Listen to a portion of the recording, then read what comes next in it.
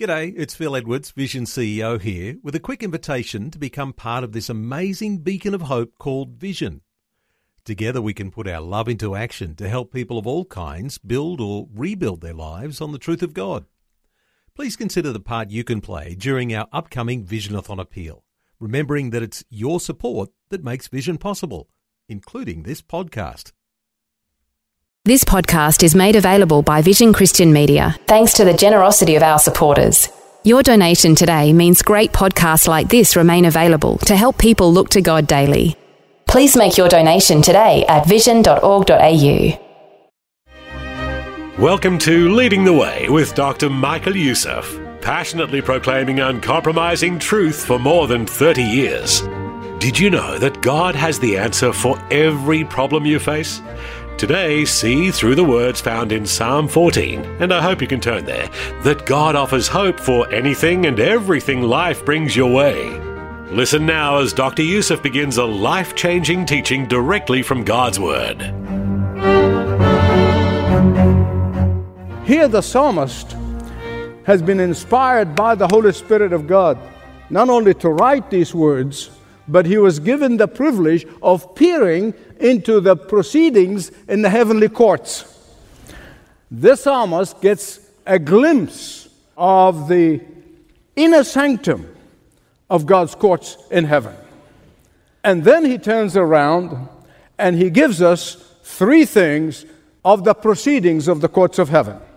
First of all, he gives us the summons. He tells us what the summon is, verses 1 to 3. And secondly, he tells us the court's summation, verse 4. Thirdly, he tells us the court's sentencing, verses 5 and 6. Easy to remember. Summon, summation, and sentence. Then, at the end of the message, there's a surprise, a big surprise.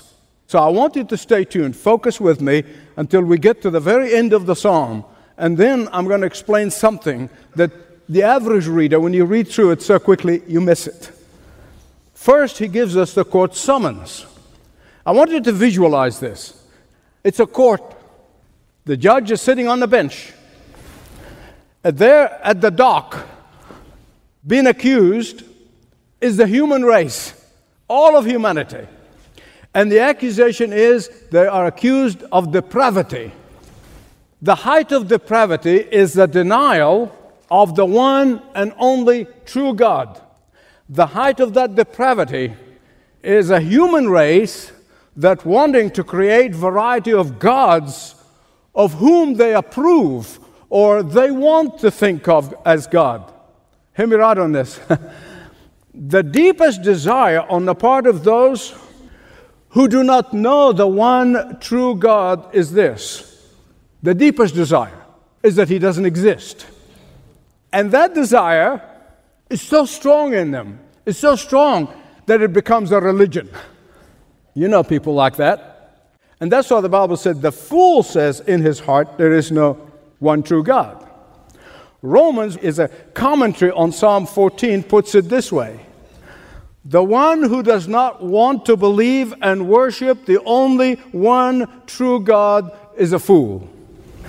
The one who does not want to believe and worship that only one true God is foolish. Why? Because he knows or she knows that there is only one true God. They really do. Deep down they do. And yet they choose to live in denial of that true God. You say, how come?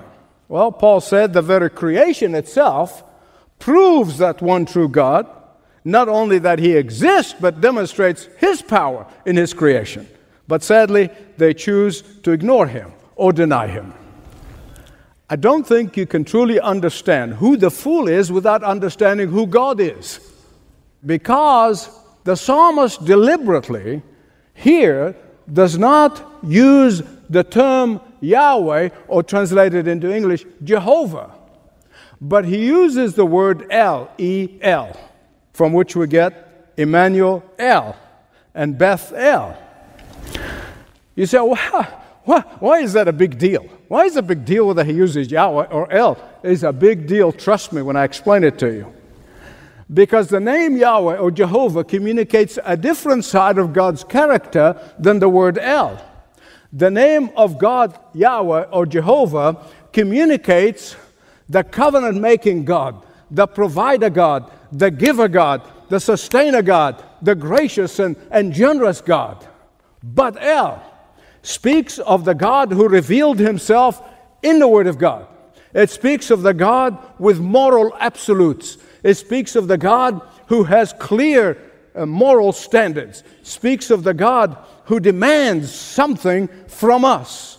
And therefore, understanding why the psalmist uses El and not Yahweh makes anyone who rejects that one true God to be a fool. This includes the practical atheists. It includes the agnostic. And I hope there are some practical atheists and agnostics here today, because you are going to move, like so many of us, from being fools to being wise. But it also includes those who worship a God of their own creation. They want a God whom they want to imagine what they want for a God. Beloved, this is the God of many professing Christians today. A God who does not change them. A God who does not challenge them. A God who does not challenge their assumptions. A God who does not demand righteousness. A God who does not demand moral absolutes. A God who does not judge their immorality or their lifestyle. A God who does not condemn their corruption. A God who does not demand exclusive allegiance. All of these folks, according to Psalm 14, are foolish. They're foolish. And fools, come in all shapes and sizes. And I read not long ago about a young son of practical atheist parents. He observed his parents for a while and finally said to Mom and Dad, why do you fight against God so much when you don't believe in Him? Good question.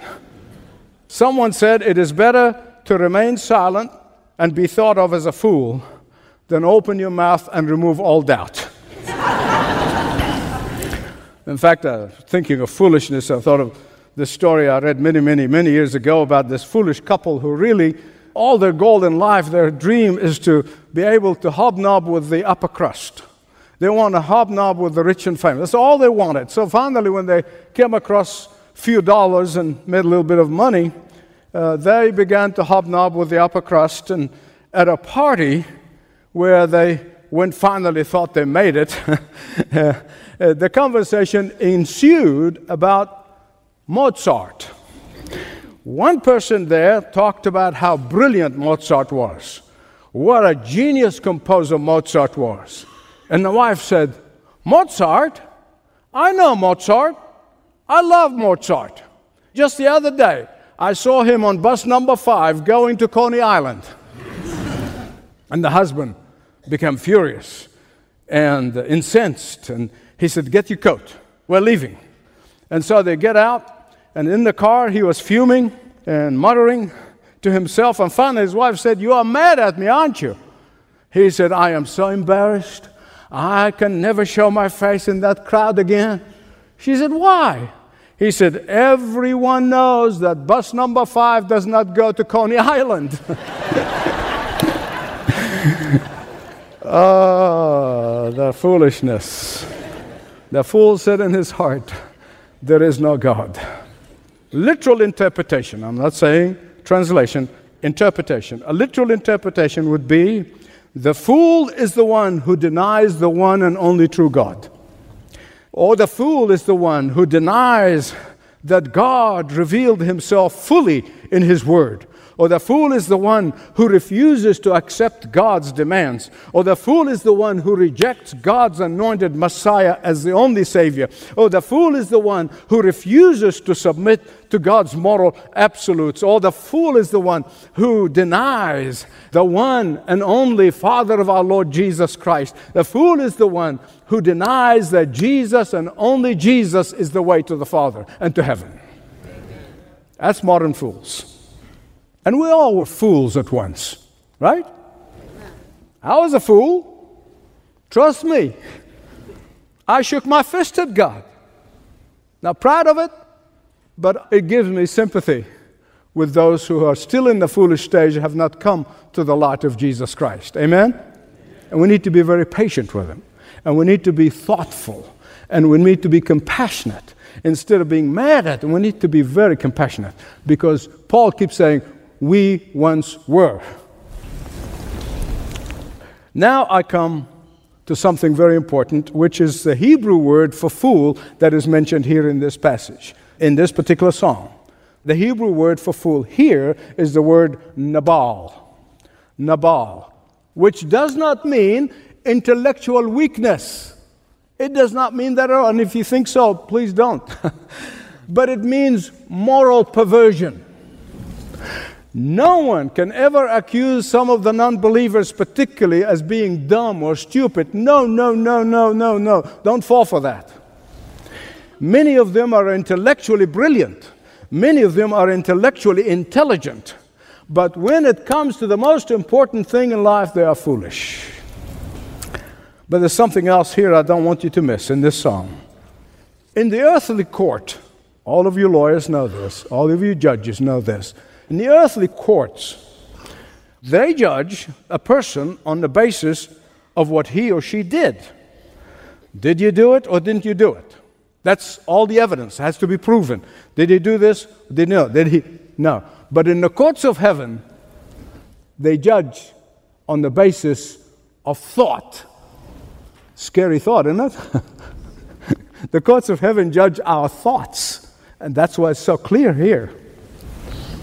Beloved, listen to me. God does not grade on the curve. We would like him to, don't you? But he doesn't. And that is why none and no one will make it to heaven other than by the grace of the Lord Jesus Christ. Amen. Verse 2.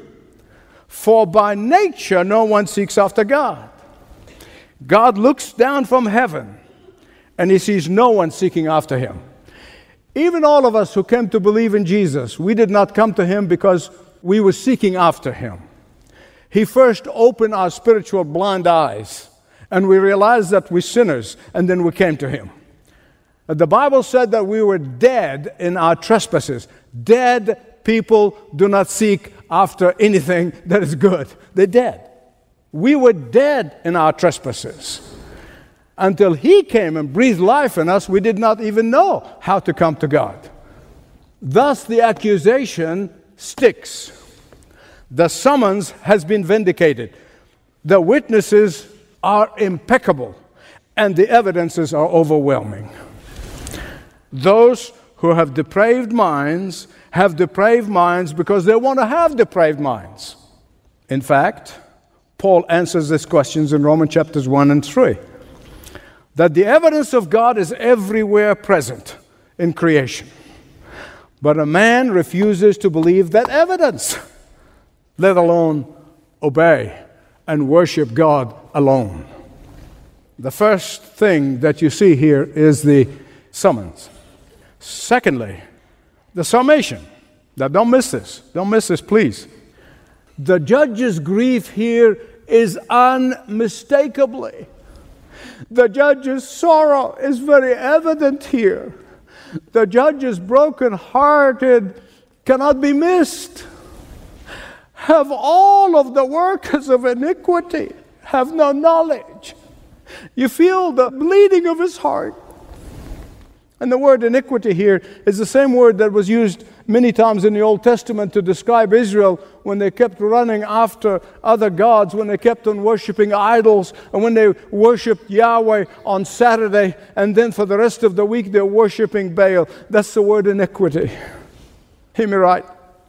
God's summation against the apostate church is abundantly clear.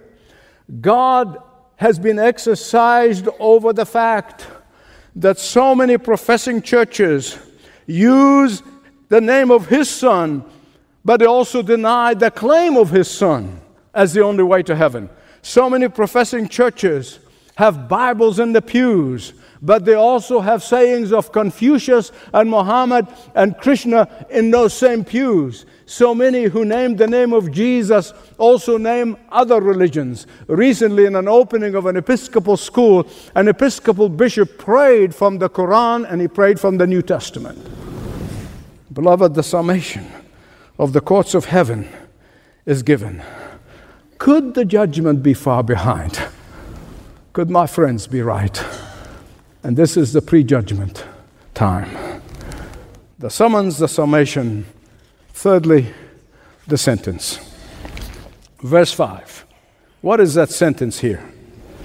Fear and dread is going to be the life's companion. The life's companion. How come?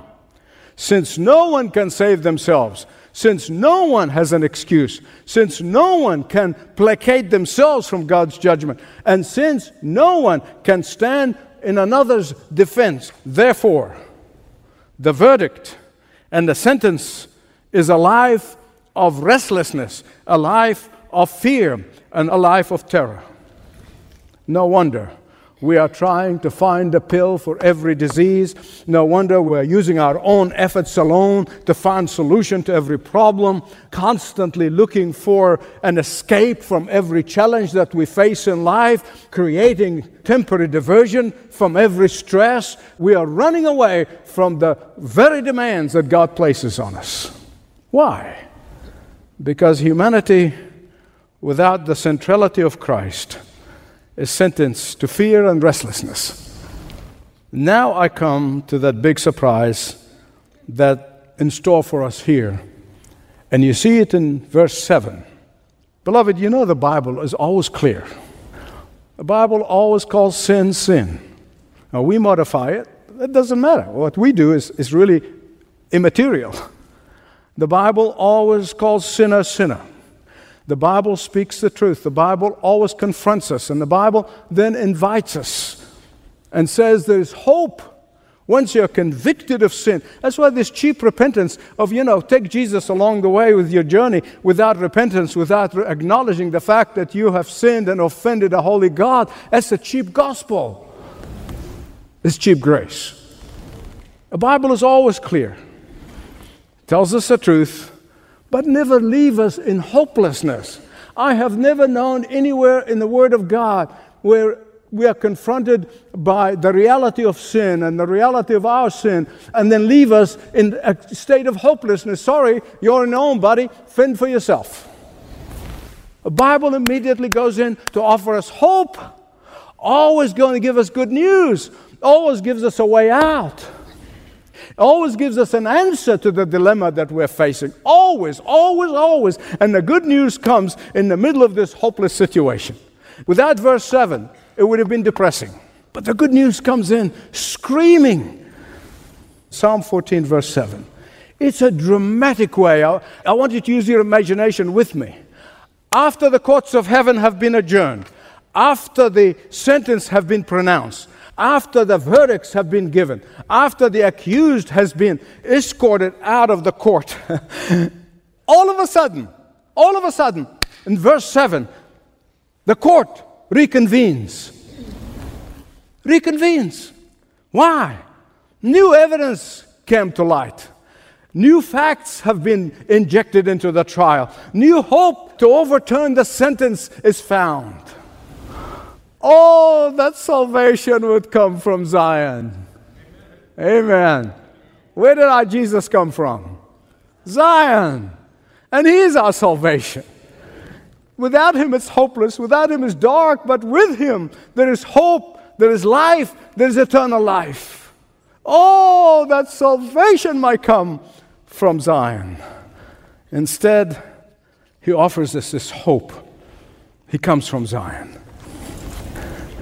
What's going on here? The judge has suspended the sentence for a time. Don't you say, praise God? He suspended the sentence for a time. Why? Because the judge wanted to see if any of the accused would avail themselves to the newfound hope. The judge wanted to give the accused one more opportunity for reprieve. The judge, for a time, ordered a stay of execution. The judge will wait and see if anyone would accept his pardon. Beloved, most of you know what I'm going to tell you. In the day of judgment, whether it be near or far, it doesn't matter. Really makes no difference. In the day of judgment, open-mindedness will not save. Tolerance will not save. Indifference to the truth will not save. Ambiguity, which is the gospel of the emerging church, ambiguity toward Christ will not save. Denominational church membership will not save. None will save but Jesus. There's only one who can speak for you and for me. And he offers an opportunity for everyone for pardon. For only Jesus can defend us. Only Jesus can pardon us. Only Jesus can pronounce us guiltless. Only Jesus can lift up the sentence. Amen. And he did that on the cross. Amen. Give him praise. Give him praise.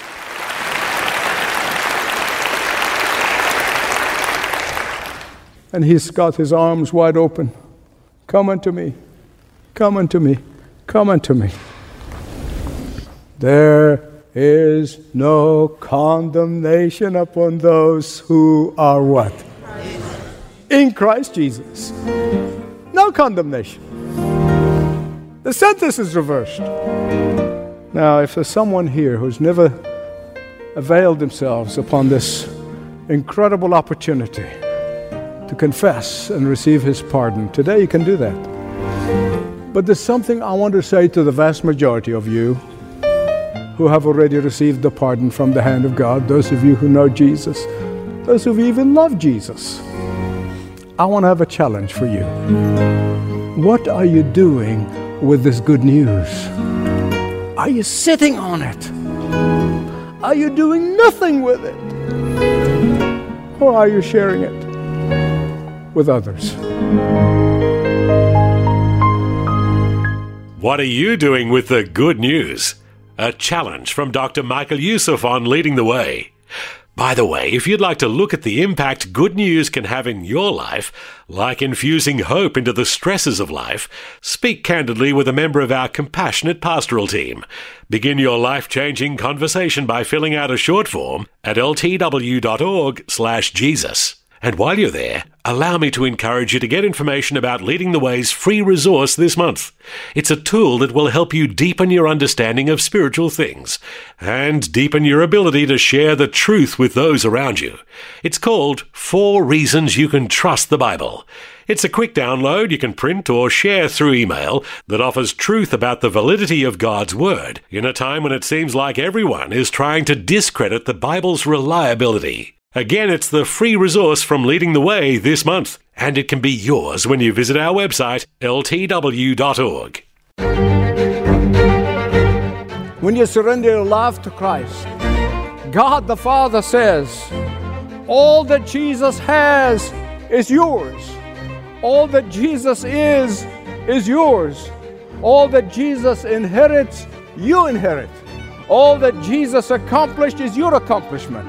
All that Jesus' righteousness is your righteousness. All of Jesus' authority is your authority. All that belongs to Jesus belongs to you.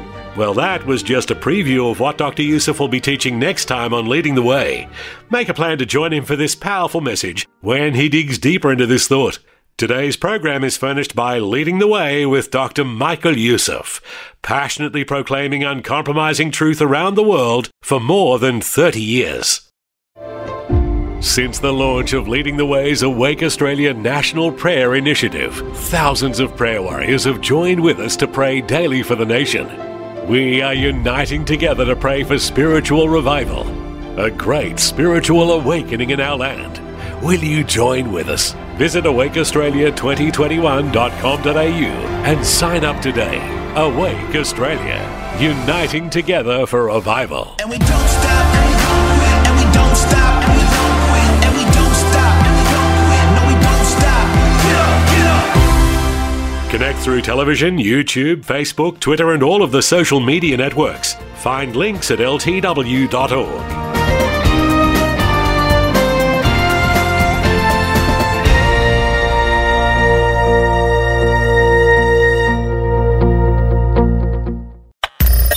Thanks for taking time to listen to this audio on demand from Vision Christian Media.